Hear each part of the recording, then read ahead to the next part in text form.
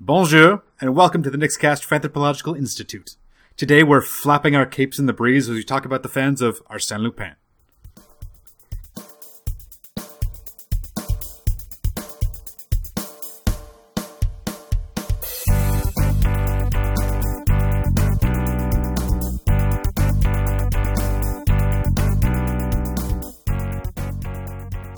Hello everybody, and welcome back to Fanthropological, the podcast that brings the fan's eye view to you. We're in France this week, and that means that we are going to be talking about fans of Gentleman Thief, Arsène Lupin. And here with me to do that are my two best friends, Nick T. Bonjour, je m'appelle Nick T. Je ne peux parler français. And Nick Z. Hi, I'm just here for the Caped Crusader. Oh boy. That's what this is about, right? Which Cape Crusader would that be, Z? The one who is gentlemanly and very well-to-do, but he breaks the law and kind of takes justice into his own hands. Oh, I think I've seen him up and down Park Avenue. Mm-hmm. I don't know if Arsène Lupin meets out justice. Well. I mean, he helps the less fortunate, certainly. Mm-hmm. But I don't know if he throws down with anyone. This is the first time we've ever tried to do a fandom episode that is, I guess not, it's not even Anglo-centric that's the problem, it's that a lot of the fans are not English-speaking fans. Mm-hmm. So No, it's barely a speck on the radar outside of, like, Francophones. yeah. Because all of the works were in French, so it doesn't have the same sphere of influence.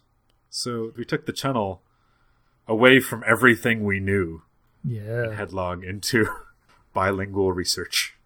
Contrary to what I've been told, the French people were actually quite kind. I just didn't understand a word of what they said. My Quebecois French was no match for Parisian French. Yeah, you tried and they didn't even understand you. Yeah, they're like, Joël Pigs. No, I'm kidding. Oh my goodness. But, in case you tuned in and you don't actually know who Arsène Lupin is, let's fix that by digging into some fandom facts. Fandom facts. The origin of Arsène Lupin is, of course, he is a gentleman thief. I wrote in my notes originally the archetypical gentleman thief and was wrong, so I'm not going to say that. But he is perhaps one of the most well-known gentleman thieves and master of disguise. He's the creation of Maurice Leblanc, author of short stories and often described as a French counterpart to Arthur Conan Doyle, who you may know as the creator of Sherlock Holmes. Or maybe he is Sherlock Holmes, I don't know. I don't know if we got to the bottom of that in a previous episode. Lupin, originally Lopin, until a local politician of the same name protested, was featured in 17 novels, 39 novellas, since his debut in 1905, which I'm not going to bring up Sherlock Holmes all the time, but when I do, it's going to be in reference to when Sherlock Holmes came out, which was 18 years earlier. He was in 5 authorized sequels in the 1970s. Leblanc had passed away in 1941, and many other different mediums. While often portrayed as a force for good, Lupin tends to operate on the wrong side of the law. His stories sometimes take on a fantastic tone, with some stories having invoked the Fountain of Youth and a radioactive Godstone. Mm-hmm. Ooh, the Philosopher's Stone, even. I mean, probably. I think that's what it was supposed to be. But maybe the French have a different word for Philosopher's Stone. What I saw was Godstone, but it could easily be a Philosopher's Stone. Okay, so what's the first Harry Potter book called in French? Harry Potter and Godstone. Well, G is participating in the national pastime of the Nixcast, doing research on the air. So when was the fandom most active? This is always hard to pin down, and even harder because I think, personally, that Arsène Lupin fandom is very concentrated and probably more concentrated towards the origins of the character. That being said, looking at Google Trends data, there's not a lot of search traffic for the term. I accidentally compared it to Lupin III, and it was grossly outclassed by searches for that character. But there was a recent spike in interest in October 2004, May 2005, and December 2007 for Arsène Lupin as a search term. Can any of you guess why that was? Was there a movie released? There was a movie. That was one of them. All right. So 2003? 2004. If one of them is a movie, it would be lame. If another one was a television show, was another one a television show? Another one was a television show. Okay. I won't draw it out too much. In 2004, there was a French crime adventure film named Arsène Lupin, which I believe covers like 4 or 5 of the short stories.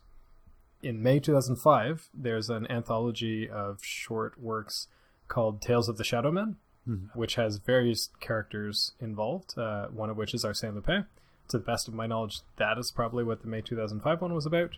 And in December 2007, a show called Lupin was released in the Philippines that ran from April to August of 2007. Oh, okay. So probably that. Yeah. Before I ask my next question, the first Harry Potter book in French is Harry Potter à l'école des sorcières. The Sorcerer's School. They don't even touch it. They don't even touch it. Whatever. Harry Potter and a bunch of wizards. That's cool. That's fine. Whatever. Yeah. Anyway, was there a spike in 2016 by any chance? I didn't see one. Interesting. Okay. Why? What happened in 2016? Is that not when Persona 5 came out? Oh, but I think that character has a different name, right? It's like the Joker or the Phantom of Hearts or something. He's named Arsène. Oh, but yeah. But okay. yeah. I think the persona that you get from him or something is called the Joker, because I saw that come up a few times when I was reading about that adaptation. Well, let's just use whole research on the air thing. There is a small spike in April of 2017.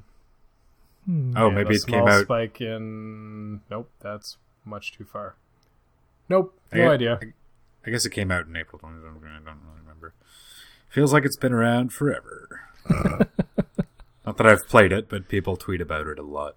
I'm sure everybody who really wanted to play that game has already finished it at least twice. Yeah. Despite the Persona games having a reputation for being really long. Yeesh. Yeah. In terms of how popular it is around the world, I have no idea. Let's start with that.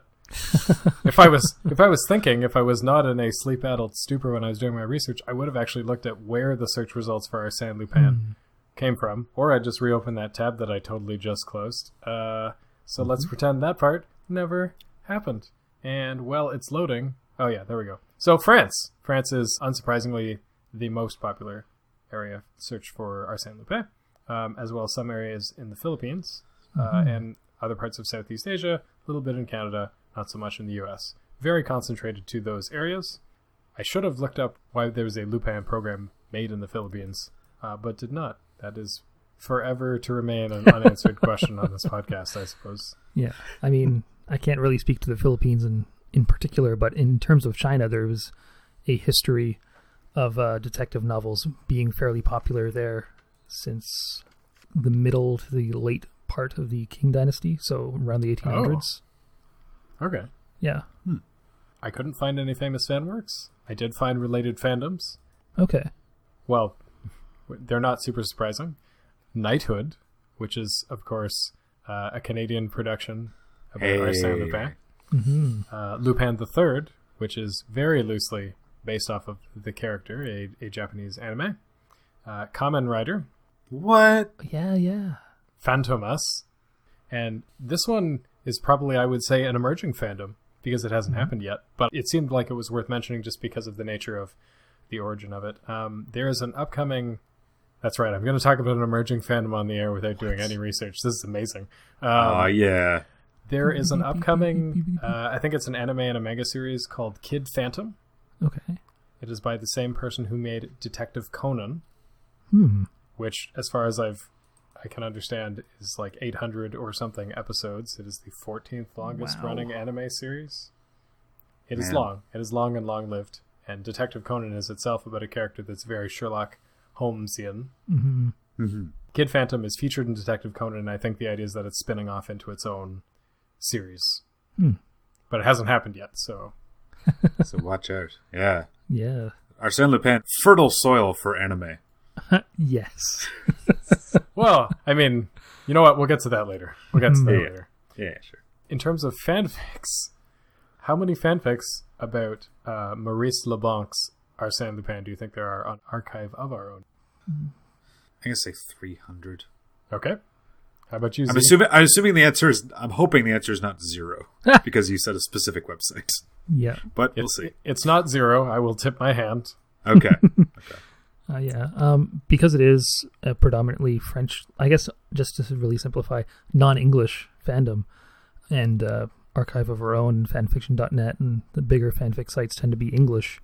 It's probably pretty low. I'm going to say 200. Okay. Closest without overbidding. Well, you both overbid. What? Oh, dang. There are only 18 fanworks on Archive of Our Own related to Maurice Leblanc's Arsène Lupin. There are, however, 161 fanworks related to Lupin III, in which case you still both would have overbid. Oh, wow. Jeez. So now Lupin III came out, like the original series came out a long time ago, so that's not super surprising. I would expect more of those to be on fanfiction.net, which I did not look up, just based on my preliminary results. Now, to add on to that, I will say that much like what we ran into with Sherlock, fanfics or other authors apart from the original author taking on the character were known as pastiches. Yes. And there's quite a few for Arsène Lupin. The first one in 1909. Wait, what? 1909? 4 years. 1905? Yeah. Okay. Yeah. That seems like a long time now, but when you think about the difference between the world now and the world then, it's more believable because you actually have to physically write things and then get them published and then distribute them, whereas now I can do all of that in probably under like a minute. In fact, I literally pressed a button to say, hey, the stream is going live. Yeah, there's not a lot of information on this page, but it says that some of the authors obtained agreement from the heirs of Maurice Leblanc to continue writing. Yeah. Some of them didn't. Some just wrote it. It's been public domain since 2011 in France. Oh, Yeah. sorry. That's. I was like, oh, that's a long time, and then I was like, no. 2011. Yes. So we can all make. Arsène Lupin pastiches. Ooh. Yeah. Ooh. Yeah. That actually. Including a couple erotic pastiches. Ooh. Perfect. That just fits the bill, though, right? I mean, like, Yeah. not to stereotype France or fan fiction, but come on. I don't want to repeat it literally because it's being translated by Google. Yeah. So it won't get across like their exact word choices and stuff. Yeah. But it does say under erotic pastiches that LeBlanc tried it, and it's pretty much just one step away from the actual stories. Oh, man. Okay. Not so much that, but they mentioned that there were a few people who did it with permission, some without permission. I was reminded of one title that I came across written in Russia in 2008 called The Prisoner of the Tower, or A Short but Beautiful Journey of Three Wise Men by Boris Akunin. Interesting. So it made it over there. Yes. In my research, I found out there have been quite a few like manga and anime, obviously inspired by or just directly translated from Aventurier Shinyaku Arsène Lupin, which is, I think, like a short manga series that was never released in North America, but was released in France, which tells the tales of Arsène Lupin. Didn't make it over here, so if you are in France and feel like doing us a favor, Hey. that's not a reach at all. No, sir. Send that to P.O. Box 555 555 555. Well, And then we'll pick it up. I know we mentioned the difficulty of the research at first, but it also, I guess, shows how limited it is working strictly within your own like language world. Like as soon as If it's not English. then there's got to be a lot of passionate people around it, or else you won't find it in English. Yeah. Um, Yeah. trying to remember the quote. It might have been Douglas Adams or something like that. He says, like, the best thing I did as an author is have English as my native language. I know like a writer who's like incredible, but only writes in Finnish. So he has a possible readership of like 30 million or something like that. Yeah. Yeah. Even in countries where books are like a big part of the culture, like Sweden or Switzerland, you know, up there. Because they're writing in German or, you know, like Norse or Nordic, some sort of Nordic tongue. Boy, oh boy. How about Norwegian, maybe? There we go. Maybe. No, they're writing in Old Norse. They're all Vikings. Yeah, right? sure. Yeah. You know, nobody else can understand the runes, so. But my point was simply that you know, it's very easy to go from English to another language that's maybe not spoken quite so widely, but it's much more difficult to go the other way. Yeah. Mostly because, like, with English, it's such a big language. So many people are writing in it, so there's no room for translations. I mean, if you create a smash, Yeah. it like by force of will, it will go into English, like the girl with the dragon tattoo. For example. Yeah. That's true. Yeah. Without digging into the why just yet, I was wondering if you two were interested in going back to our famous last words from last week. Yes. Yeah, let's do it. I'll start with G's because it's the most Z-like. I don't know. I'm going to go with G's because it's a statement for once. Yeah. G said in last week's famous last words, and I believe I've quoted him verbatim, All right. Arsène Lupin is an old-timey thing and isn't relevant anymore. Period. Yeah, okay. That's about what I said. I'm going to say that that's actually not true. Oh. If it was relevant when it was around in its infancy, it's relevant now. Like, to the same degree. Like, from everything I've read from, like, blogs and articles and things like that from people in France, they're very much treated like they're Sherlock Holmes. Mm-hmm. Like, everyone kind of knows who Arsène Lupin is and, like, knows the gist of the character. Yeah.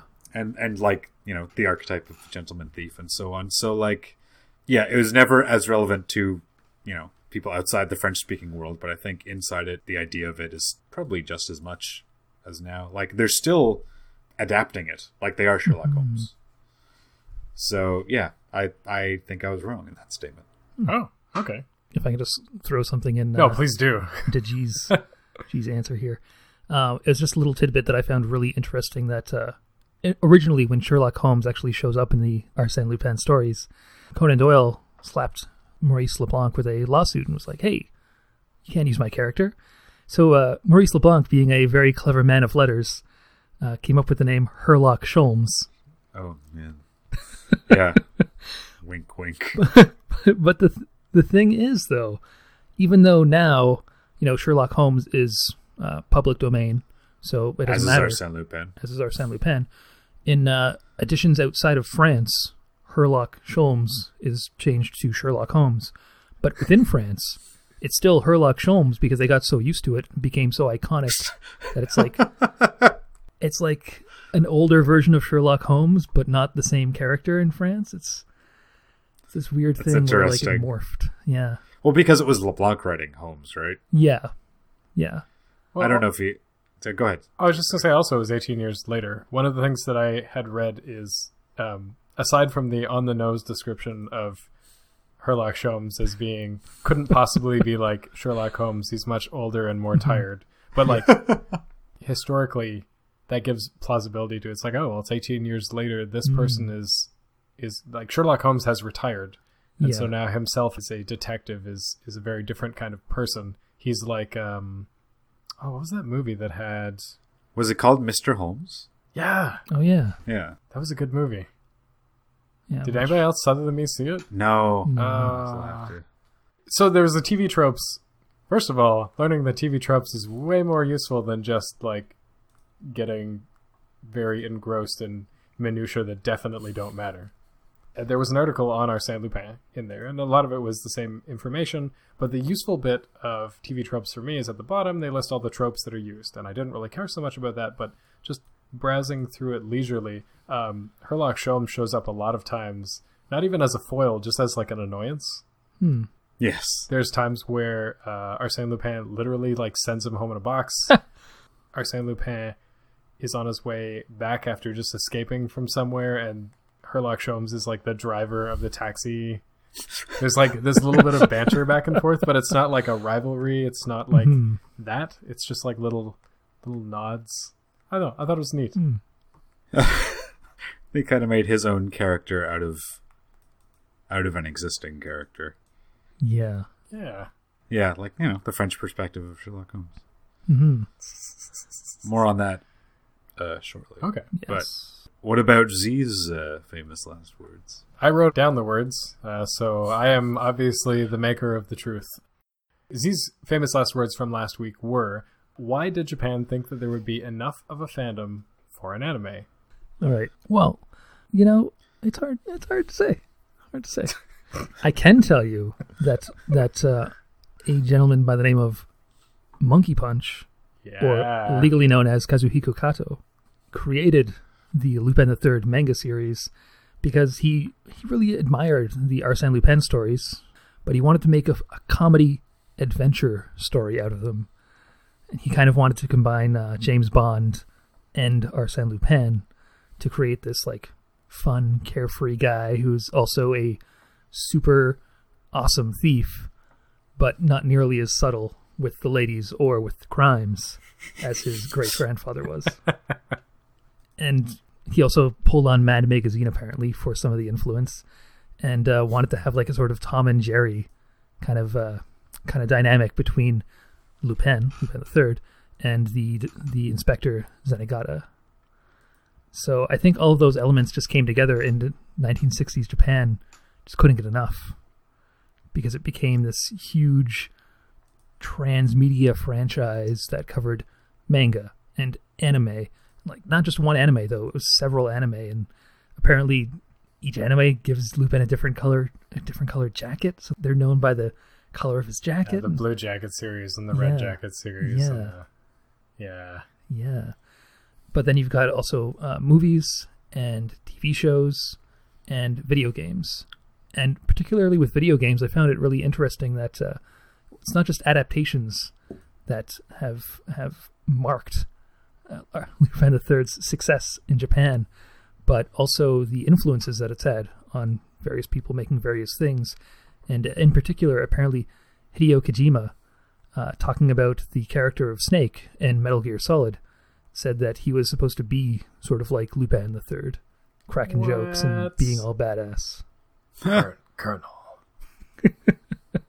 No, I can't even think what he would say.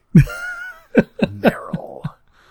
Colonel, what is this, popcorn? I've got to steal the diamonds. I mean, that's just Hideo Kojima's word. I don't know. He's a pretty interesting guy. Oh, yeah. We should definitely do an episode on Hideo Kojima. Yeah. Oh, dang. Fans of. But, yeah. Throwing one single number at this, though. In 2012, Tokyo Polytechnic University did a survey to find out what people consider part of Cool Japan. And for those who may not know, Cool Japan is like this sort of official recognition of the cultural properties that Japan has created that give them soft power, that like people recognize as being part of Japan and really admiring. Anime being a really big one. But anyway, in this 2012 survey, they found that 38.7% of the people surveyed said that Lupin III counts as part of Cool Japan. Oh, whoa. Neat. Yeah. Fun little addendum about Lupin III and Lupin the First. Apparently in the anime, whenever they depict Lupin the First, which is rare, they always do it in the same way. They have the like iconic, top hat, cane, and monocle, and then they just take Lupin the Third and put his face in. It's just like they're just like, well, they're related, so they look the same. Just whatever. Yeah. Whatever. My famous last words, which are, probably getting definitely to the heart of the why.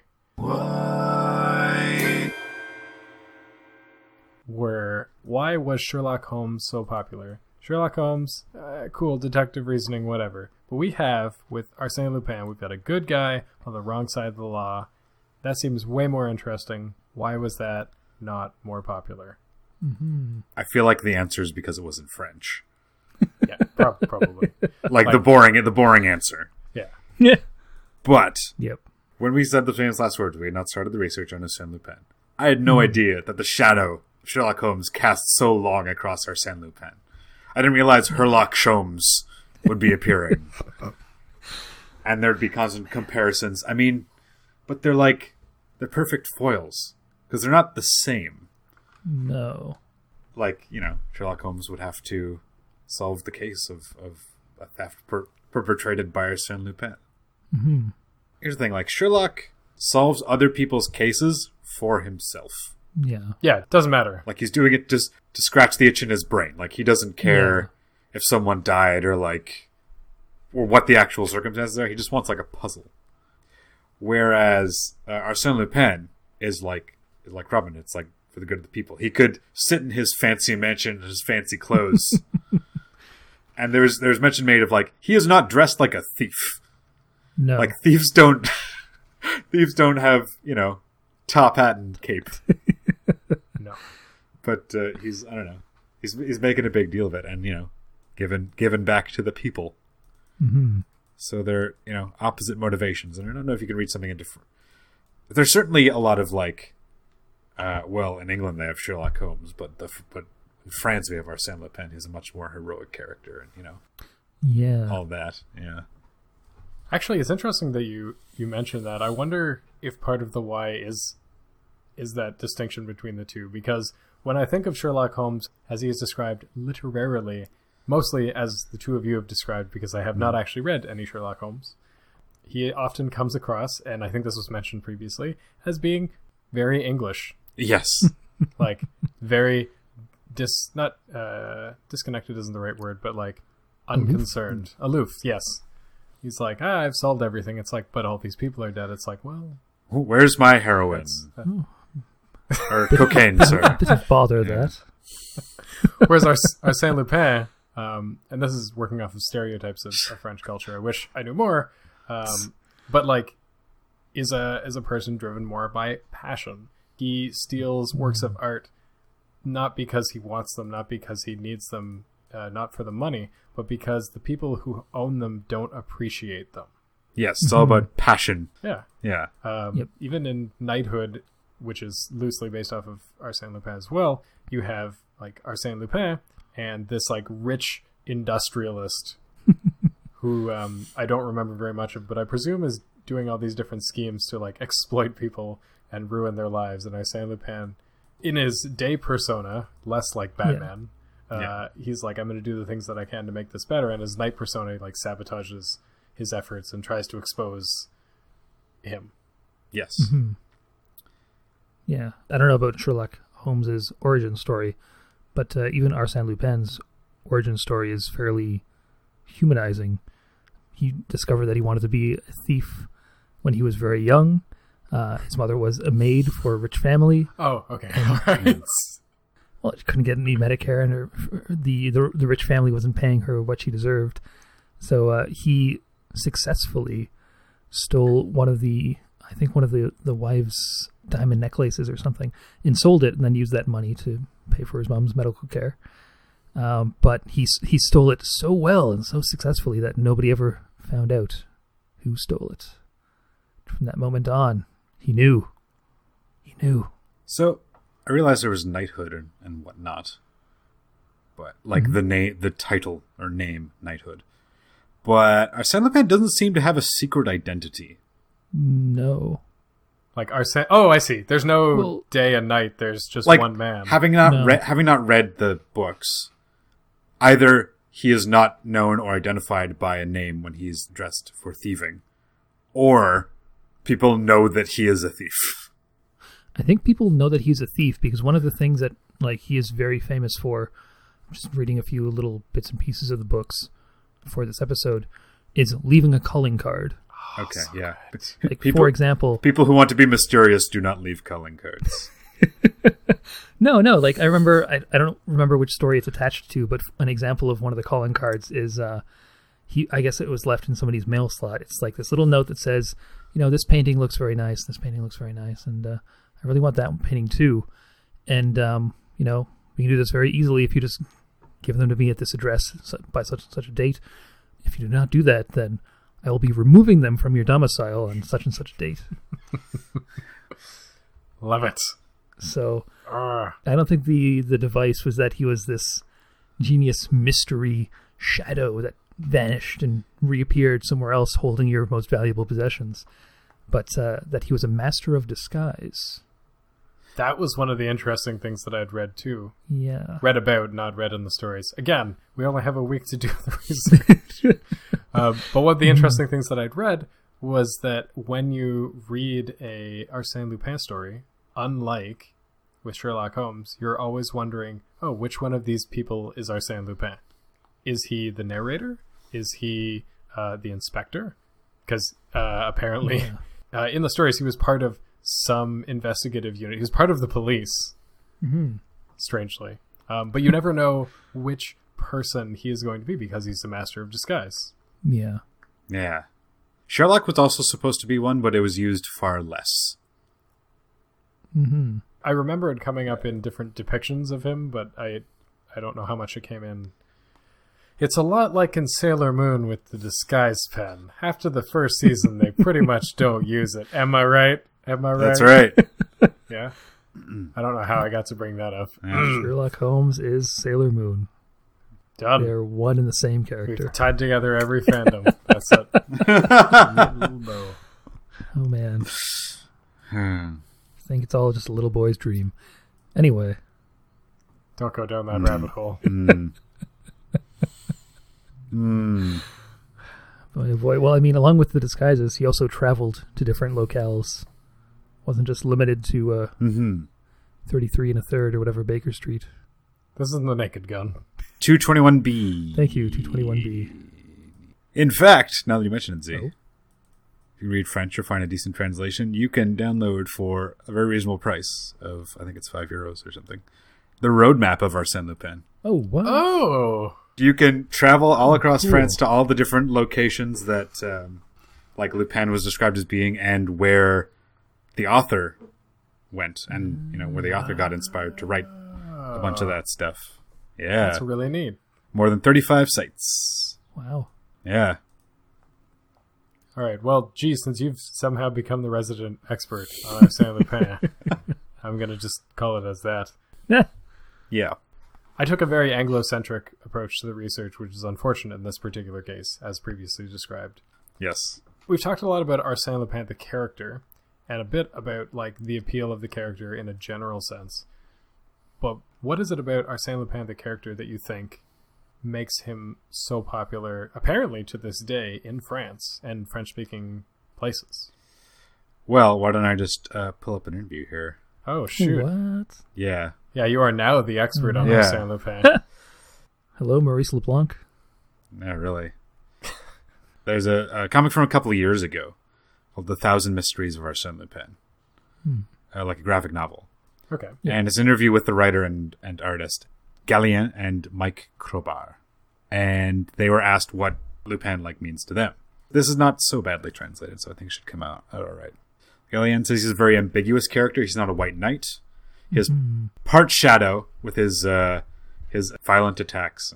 I didn't know that he attacked people violently, but I'm sure only the most horrible people. His irony and the play of masks, but he also has light to him. He's generous. He's a great heart. He's a man of honor. He's seductive. Has a lot of respect for women, especially for those who emancipate themselves.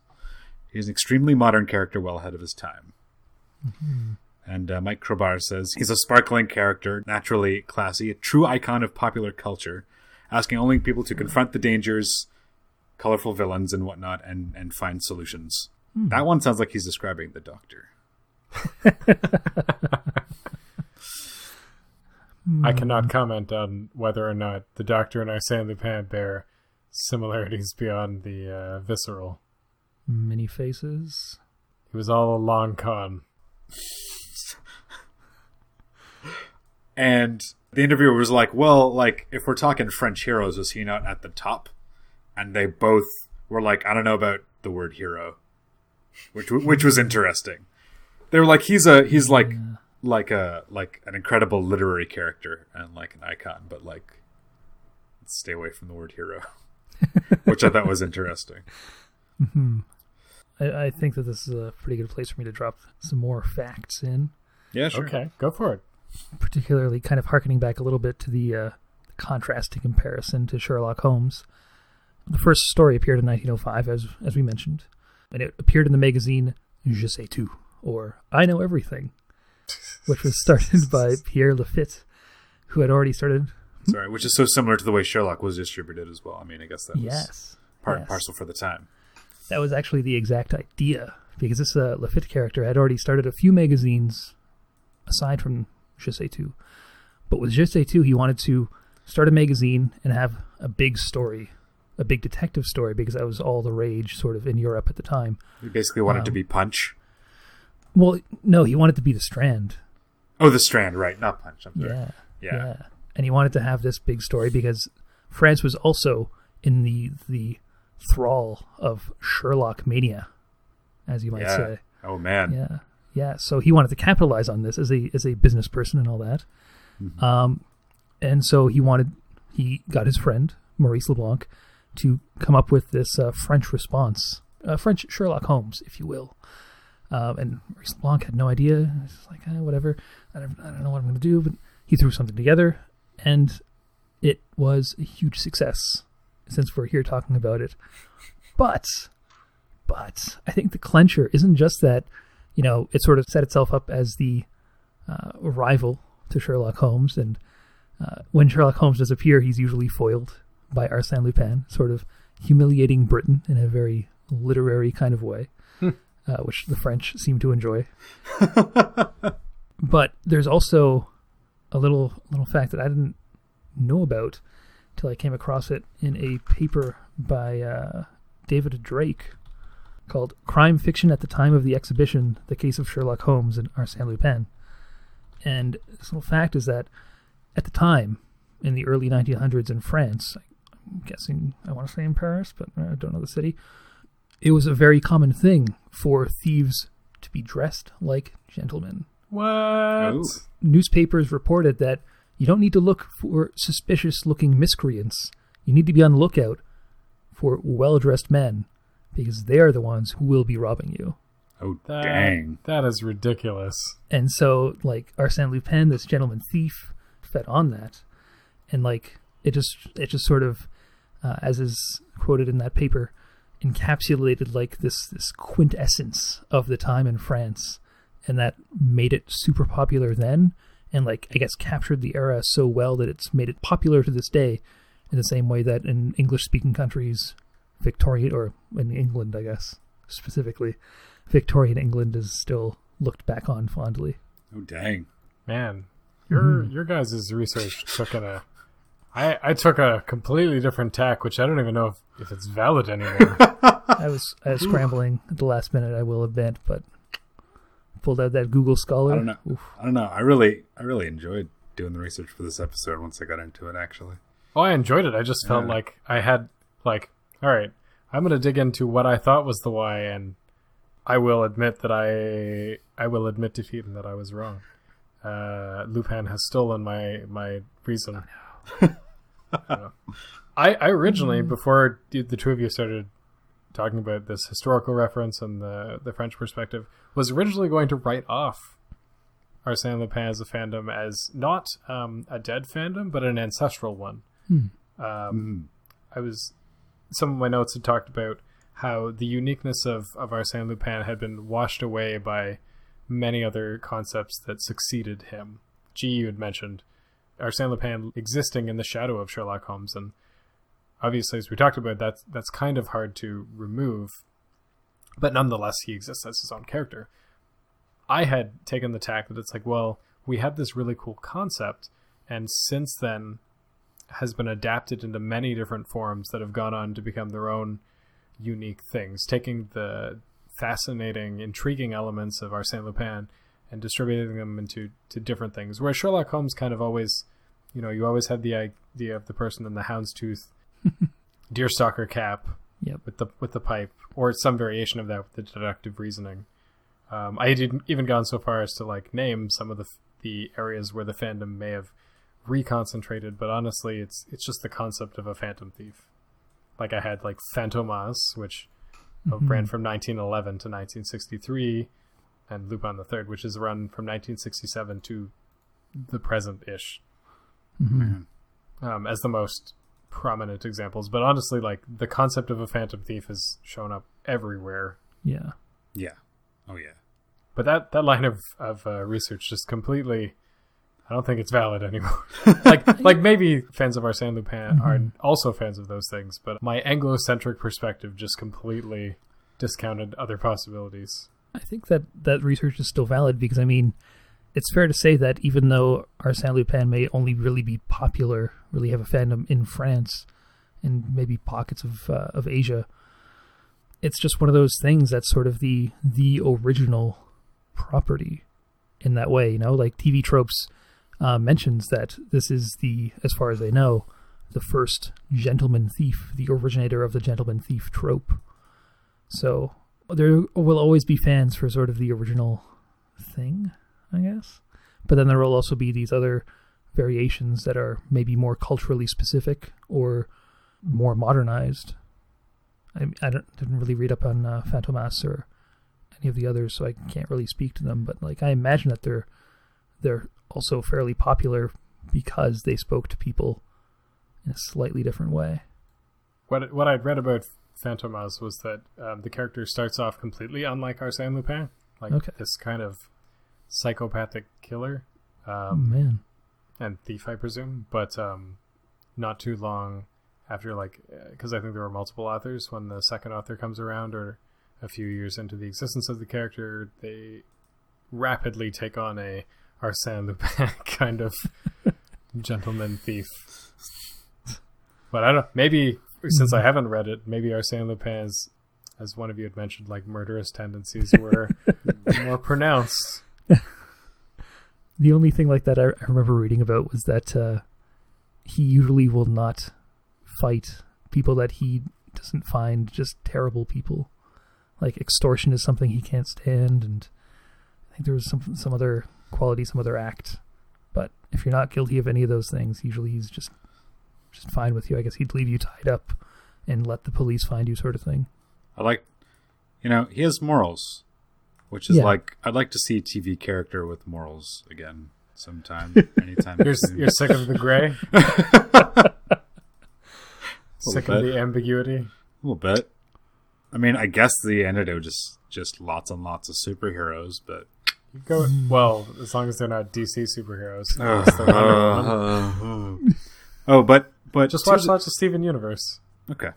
Mm-hmm. Adventure Time too. Oh yeah, that's true. That's true. Got a good energy to it. I'd say there's a couple shows that are that are positive. Yeah. Like if you took The Office and gave it a positive energy, then it would be Parks and Rec. Yeah, it's a very up show. But talking about the time of Arsène Lupin, later on in this interview, when they're talking about the comic, they're like, "Did you think about like modernizing it? Like with Sherlock and a bunch, like a lot of characters have been updated." And they're saying that modernizing it would actually date it, because it would be like of now, but like 10 years from now, that'd be different. Whereas, the time period that Lupin is set in, like the La Belle Epoque, and they're saying like conflicts with Germany, and like it just Lupin fit perfectly in the time that he was in. Yeah, Sartre himself said that he really enjoyed the stories as a boy growing up, but it wasn't until he got a little older that he even realized that Germany was the real enemy in the Arsène Lupin stories. Oh dang! Yeah, that's right. When you brought Sartre into it, I was like, wait. Apparently I have no idea when different philosophers were alive. Was Sartre existentialism? Yeah. Yes. But not nihilism. That was someone else. No. Yes. But there's someone else. Sartre is hell as other people. Okay. Yep. I mean, he would have come to them after they were all originally written, I want to say. Like, he would have come to them in the 50s, 60s, or... So... not only does Sherlock Holmes interact with Lupin, or Herlock Sholmes interacts Yes, with Lupin, yes. but the fandom reminds me of it. First of all, with the pastiches going back a long way, and like the sort of academic study, which sort of comes up in this thing that I found that I was crossing my fingers that I would find. Lupinian Days 2017. Opinion Days. Is Yes. this like a journal? No, it's like a convention. Oh. Oh, you found a convention? Yeah. What? So it's very like ordered. It's not just like like anyone can come out who likes Arsène Lupin. But like, okay. So I don't know if it's like it wasn't able to translate it or this is a weird translation, but I like it either way. Okay. All the fans call themselves Lupines. Makes sense. Yep. And it has the program for the convention. It's not just like a big warehouse with stuff and everybody comes. 10 a.m. Ordinary General Assembly of the Association. Renewal of the Board of Directors. Okay, that's Yeah. That's fine. That's like a regular convention-y thing. Yeah. Kind of. Yeah.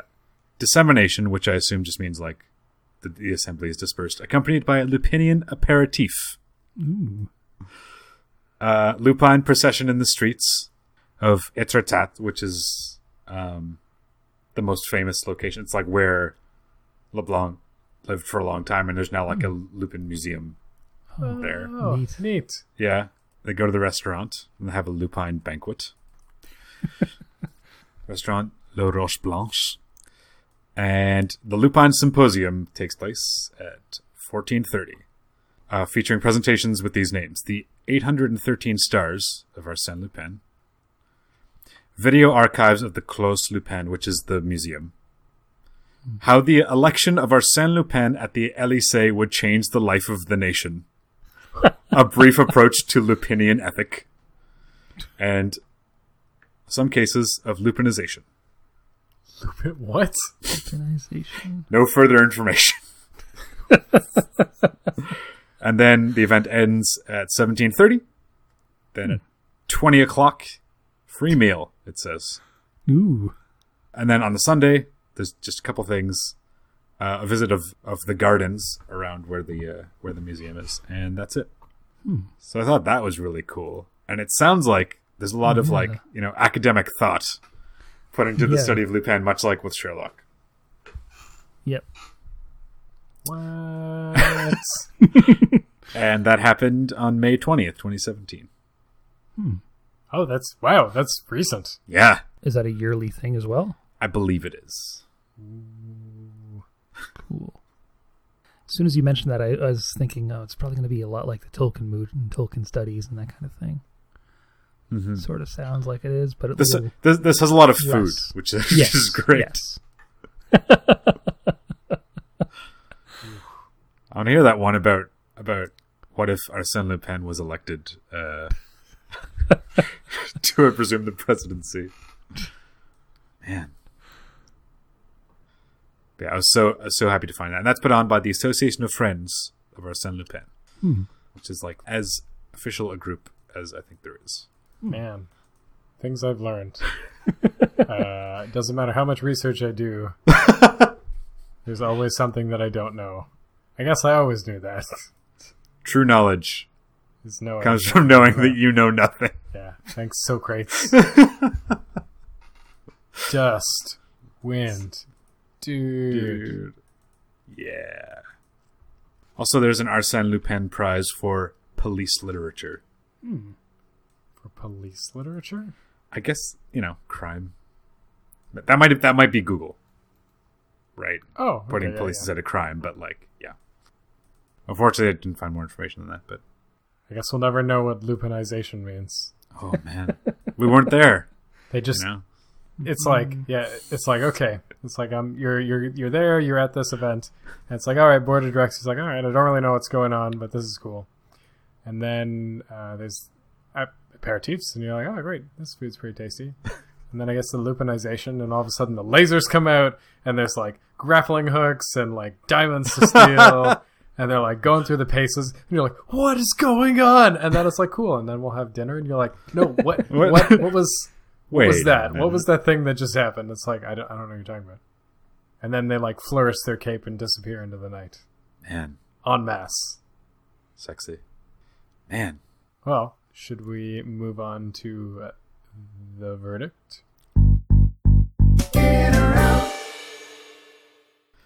The verdict is, of course, part of the show where we pass judgment on the fandom. Not necessarily in a negative way, just kind of summarizing our thoughts, maybe our feelings towards the thing that we researched this week. I don't remember who started off last week, so I leave it to G to decide. I feel like I did. Oh, okay. I didn't say you have to go. You get to decide. I decide that you will go first, Oh, too. no. Okay. All right.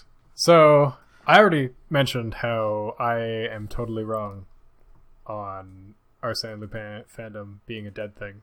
That being said, I am definitely interested in doing more research into this to seeing just what else is out there.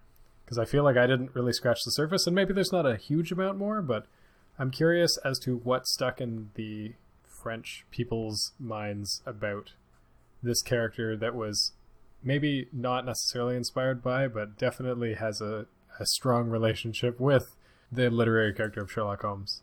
I absolutely love Lupin III, having not seen all of it. I love the concept of a gentleman thief.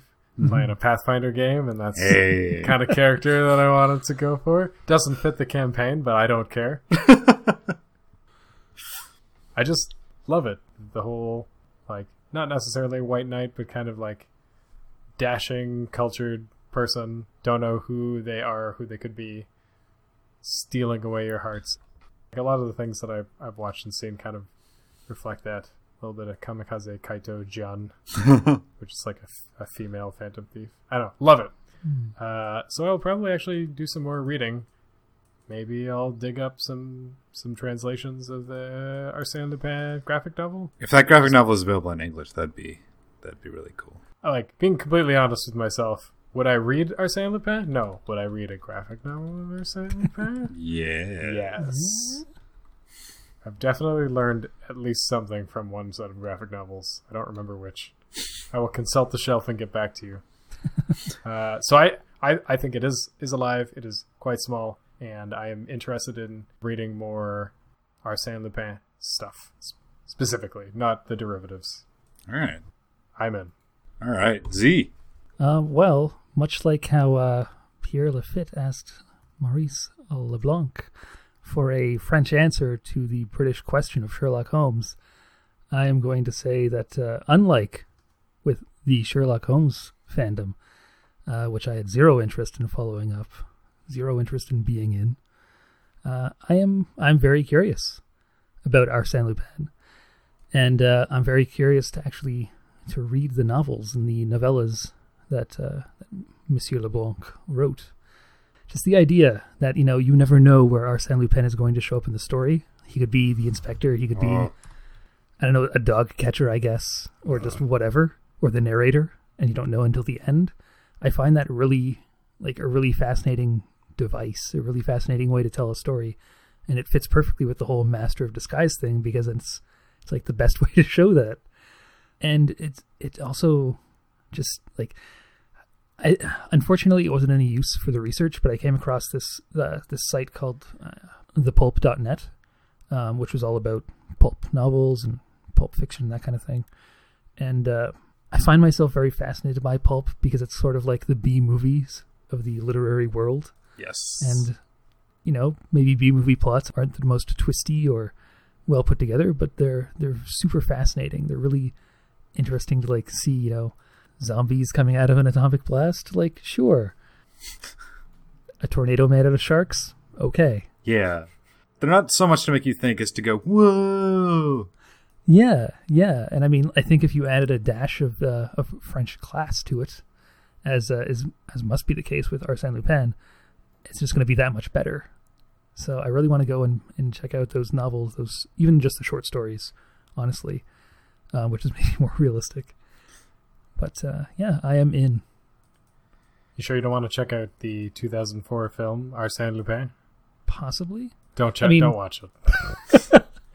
aside from LeBlanc's stories, I'd also want to see more of Lupin III. Okay.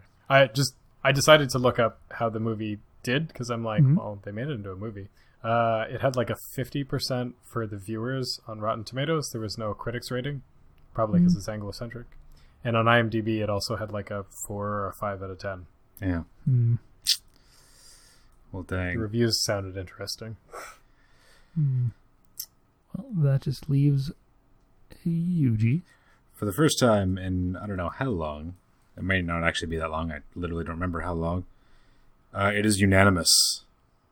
I'm in. Turkey. This guy's cool as heck. Is Arsène Lupin. I realize that's like the whole point of him. But like, I don't know. It's like, you know, stumbling across this thing that was there the whole time, but you didn't realize it because, you know, it's from another country and in another language. Mm-hmm. On the same literary level as a Sherlock Holmes, but an entirely different character. And Yeah. I'm definitely interested in specifically reading like some of the original stories and novels, because not only do I want to see where Lupin comes from and what the character of Lupin's like all about, I'm interested in reading about France at that time, because I don't know much about France at that. That's La Belle Epoque. Yeah. That's some cool stuff going down. It's really predicated on cool. This guy, as so much of French culture is Super cool. super cool. Yeah, it's certainly a legacy. It is ancestral, as you said, T. I just don't think it's gone. People are still finding ways to make him relevant or make people interested, and it has a following, a largely francophone following. I don't know how easy it's going to be to find some of these things. Yeah. Like, probably not going to pull it up on Netflix or something. So Sorry, just reflecting on things for a bit, I was just like, man, maybe the reason we haven't heard about Arsène Lupin is because the English are like, we're better than the French. yes, I'm like, oh, we don't need. Maybe. Yeah, so like, being in requires a slightly higher level of dedication than some other things, than like Star Wars, which are very easily you can watch them without any problem. So like, this might require a little bit of digging, but yeah, I super love doing the research for this because I don't know, like finding out about fandom that's not like North American was really cool, which is what the plan is for this season. So I'm really looking forward to it. If I can find that graphic novel in English, heck yeah, man. I think it's 5 volumes. Ooh. All Like, right. to be completely honest, it's probably got some scanlation online, but I'm yeah. curious if there is some official English translation or reasonable approximation thereof, just to support the official release, of course. Yes. Yeah. But yeah, I'm in. Cool. All right. It's time for the spotlight. I have one illegitimate spotlight, which you all know what it is. And I don't actually have a spotlight for this week, but I did find this random incidental thing that I'm going to bring up now because I thought it was neat, and you're stuck listening to me. Hey. Hey. I tried really hard to find something relevant. Was trying to find something about Phantom Thieves or like Lupin the Third or like Arsène Lupin. Nothing, not a bupkis. But I did come across this really cool phenomenon that happened to have mentioned Arsène Lupin, which is why it showed up on my radar at all. This is basically just a very small things you didn't know about instead of a spotlight. There is this phenomenon called the Tiger Mask Donation phenomenon that happened in Japan. I know about Tiger Mask. Yeah. You know about Tiger Mask, but you may not know about... I do not know about this phenomenon. Okay. So, what had happened was, in Japan, there was this random donation for 10 30,000 yen backpacks at a child guidance center on Christmas of 2010. 30,000 yen is like 300? 10 times 300,000 yen. So, Like $300 somewhere? yeah, but like 3,000. Yeah. Yeah. The note was addressed. It was signed by Naoto Date, which is the real name of the titular character in Tiger Mask. Oh. And you're like, okay, so that's kind of neat. Whatever. Some random anonymous person made a donation. I was also trying to find Kamen Rider, anything. Didn't find anything, but I found, like, as the story goes on, there was that initial donation. Oh, here it is in US dollars. That's more helpful. That's about $360 per backpack, US. Wow. Then there was a second donation again from the same person in January of 2011. But what happened after that was it sparked a whole bunch of copycat donations. There were over 100 donations inspired by that tiger mask donation, and they were all addressed from like Haruhi Suzumiya, Rei Ayanami, Oh, wow. Arsène Lupin. They were just all of these random donations to different places signed after these different famous anime characters. There was 100,000 yen in cash in an envelope. Just like all sorts of these random donations. I was hoping that this was like a cool thing that continued, but it doesn't seem like it happened. If you want to check it out, there's a Wikipedia page for it. Tiger Mask Donation Phenomenon. Search it up on Wikipedia. I really wanted it to be a thing, so at least I could be like, well, here's the charity. But didn't happen. I also learned that why charities are less of a thing in Japan.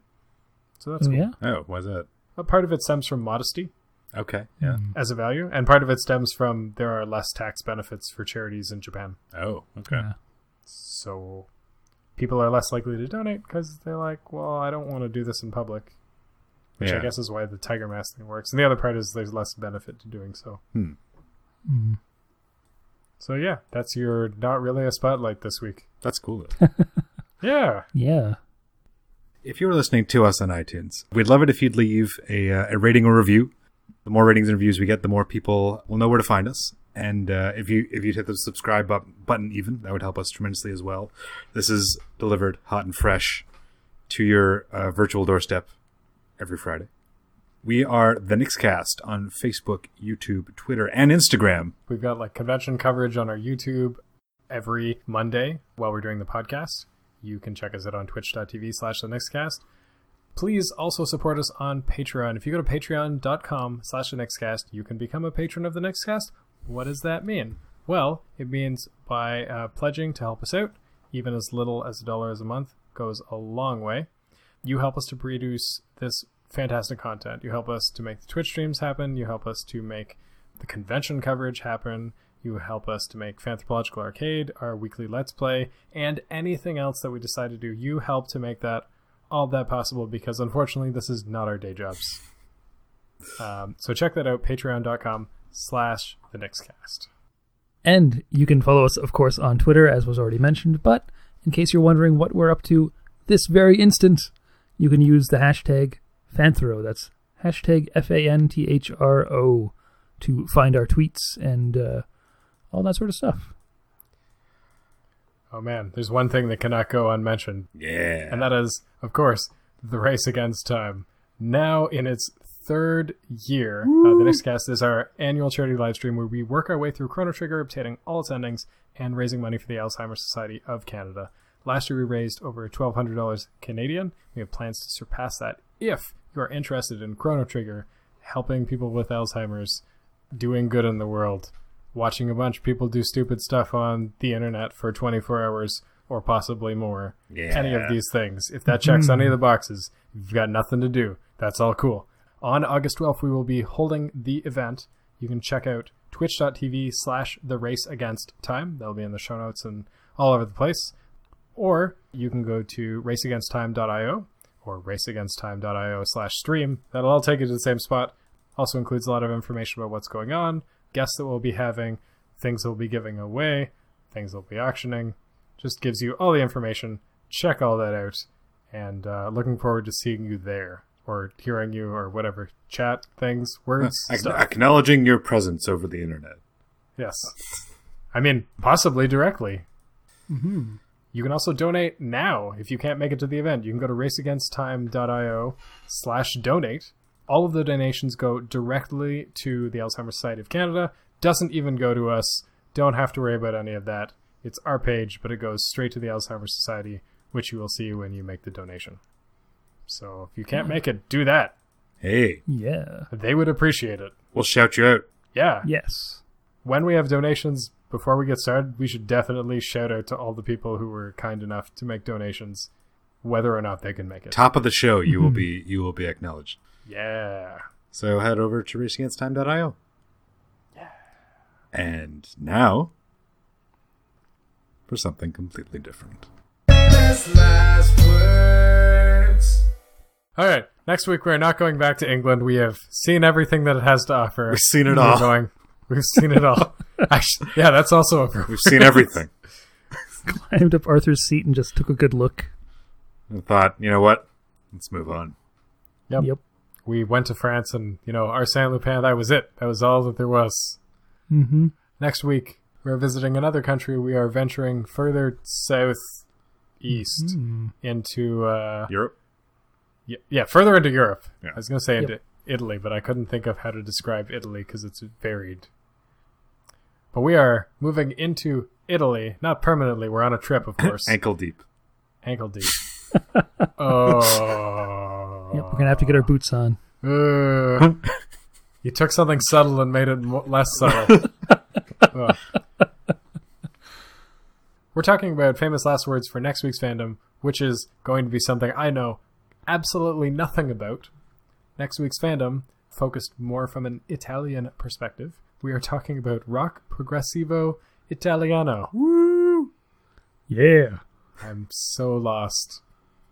Listen to some Rhapsody, a.k.a. Rhapsody of the Fire. Catch you right up.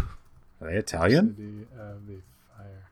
They are, yes. Okay. All right. Well, Z, since you opened your mouth first, what are your famous last words about next week's fandom?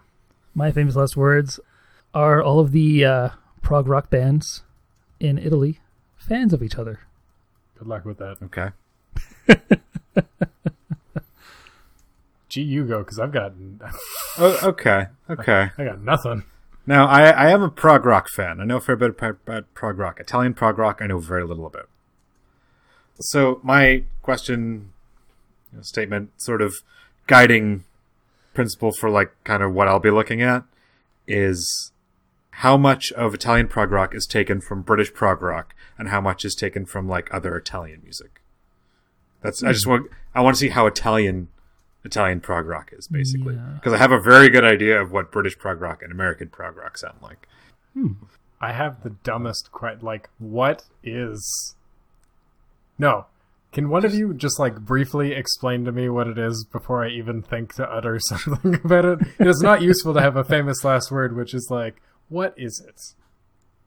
Why is Do you mean prog rock or Italian prog rock? Because the answer to Italian prog rock is whatever the description of prog rock is, but Italian. Okay, start with... concisely, what is prog rock? Okay. I started with psychedelic music in late 60s, moving into the early 70s. Prog rock was an attempt to make rock more respected as a genre, but used a lot of elements of classical music and jazz music. Kind of as a proof to people who are really good musicians can still play rock music. It can be more grown up than just pop rock or whatever. So it's longer forms, more intricate passages, lots of key changes and time signatures. A lot of it is overtly showy to be look at how complicated we can make what we're writing, or look how good we are as musicians. But okay. Yeah. And also a lot of fantasy themes, a lot of sci-fi themes, it's anti-pop basically. Okay, cool. Yeah. All right. Is Phil Collins prog rock? I mean, I can answer that. You can't or can? I can. Oh, is he? Yes. Okay. He's the drummer for Genesis. Perfect. All right. I've got my famous last words. They're very appropriate. Who is the rock progressivo italiano equivalent to Phil Collins? Oh, that's a perfect question. I know. That's a perfect question. It's just a little bit stupid. I'm excited. I'm so excited for next week's episode. Well, you'll have to save that excitement and put it in a bottle, but then throw that bottle away because no liquids under over 100 milliliters are allowed on a flight. No. And I'm pretty sure we're taking a flight. But unless we're going over land... Do they take debit on the flight? Probably. You can probably buy more hype on the flight. Yeah. Yeah. But it's coming out of your pocket because we're flying budget. Oh, no. Yep. So we'll have to find out how that flight turns out next time. I wanted a Eurorail pass, but no. Oh, goodness. All right. Well, goodbye, everybody. Goodbye. Goodbye.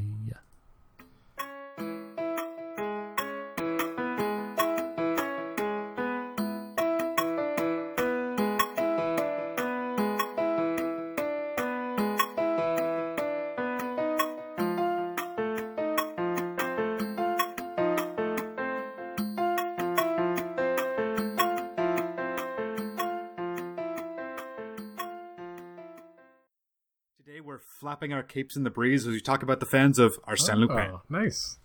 I like that. Yeah.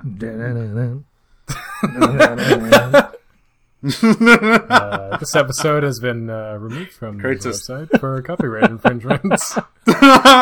For copyright. To Vray For got me now. for copyright of this 15-year-old teenager playing "You Really Got Me" on his guitar on YouTube. The ukulele, how long can it be to learn?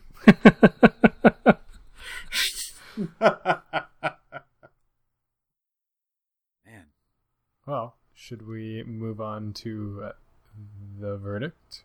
gavel sound. That's not what a gavel sounds like. I better get a new one. Ding. What? Ooh, the Is that the verdict new- Oh, never- is what the verdict. Is that the new sound I was going to say? I don't know. Continuing an off-mic conversation. That's how we do. See, notes to Yep. myself. The verdict is, of course, part of the show where we pass.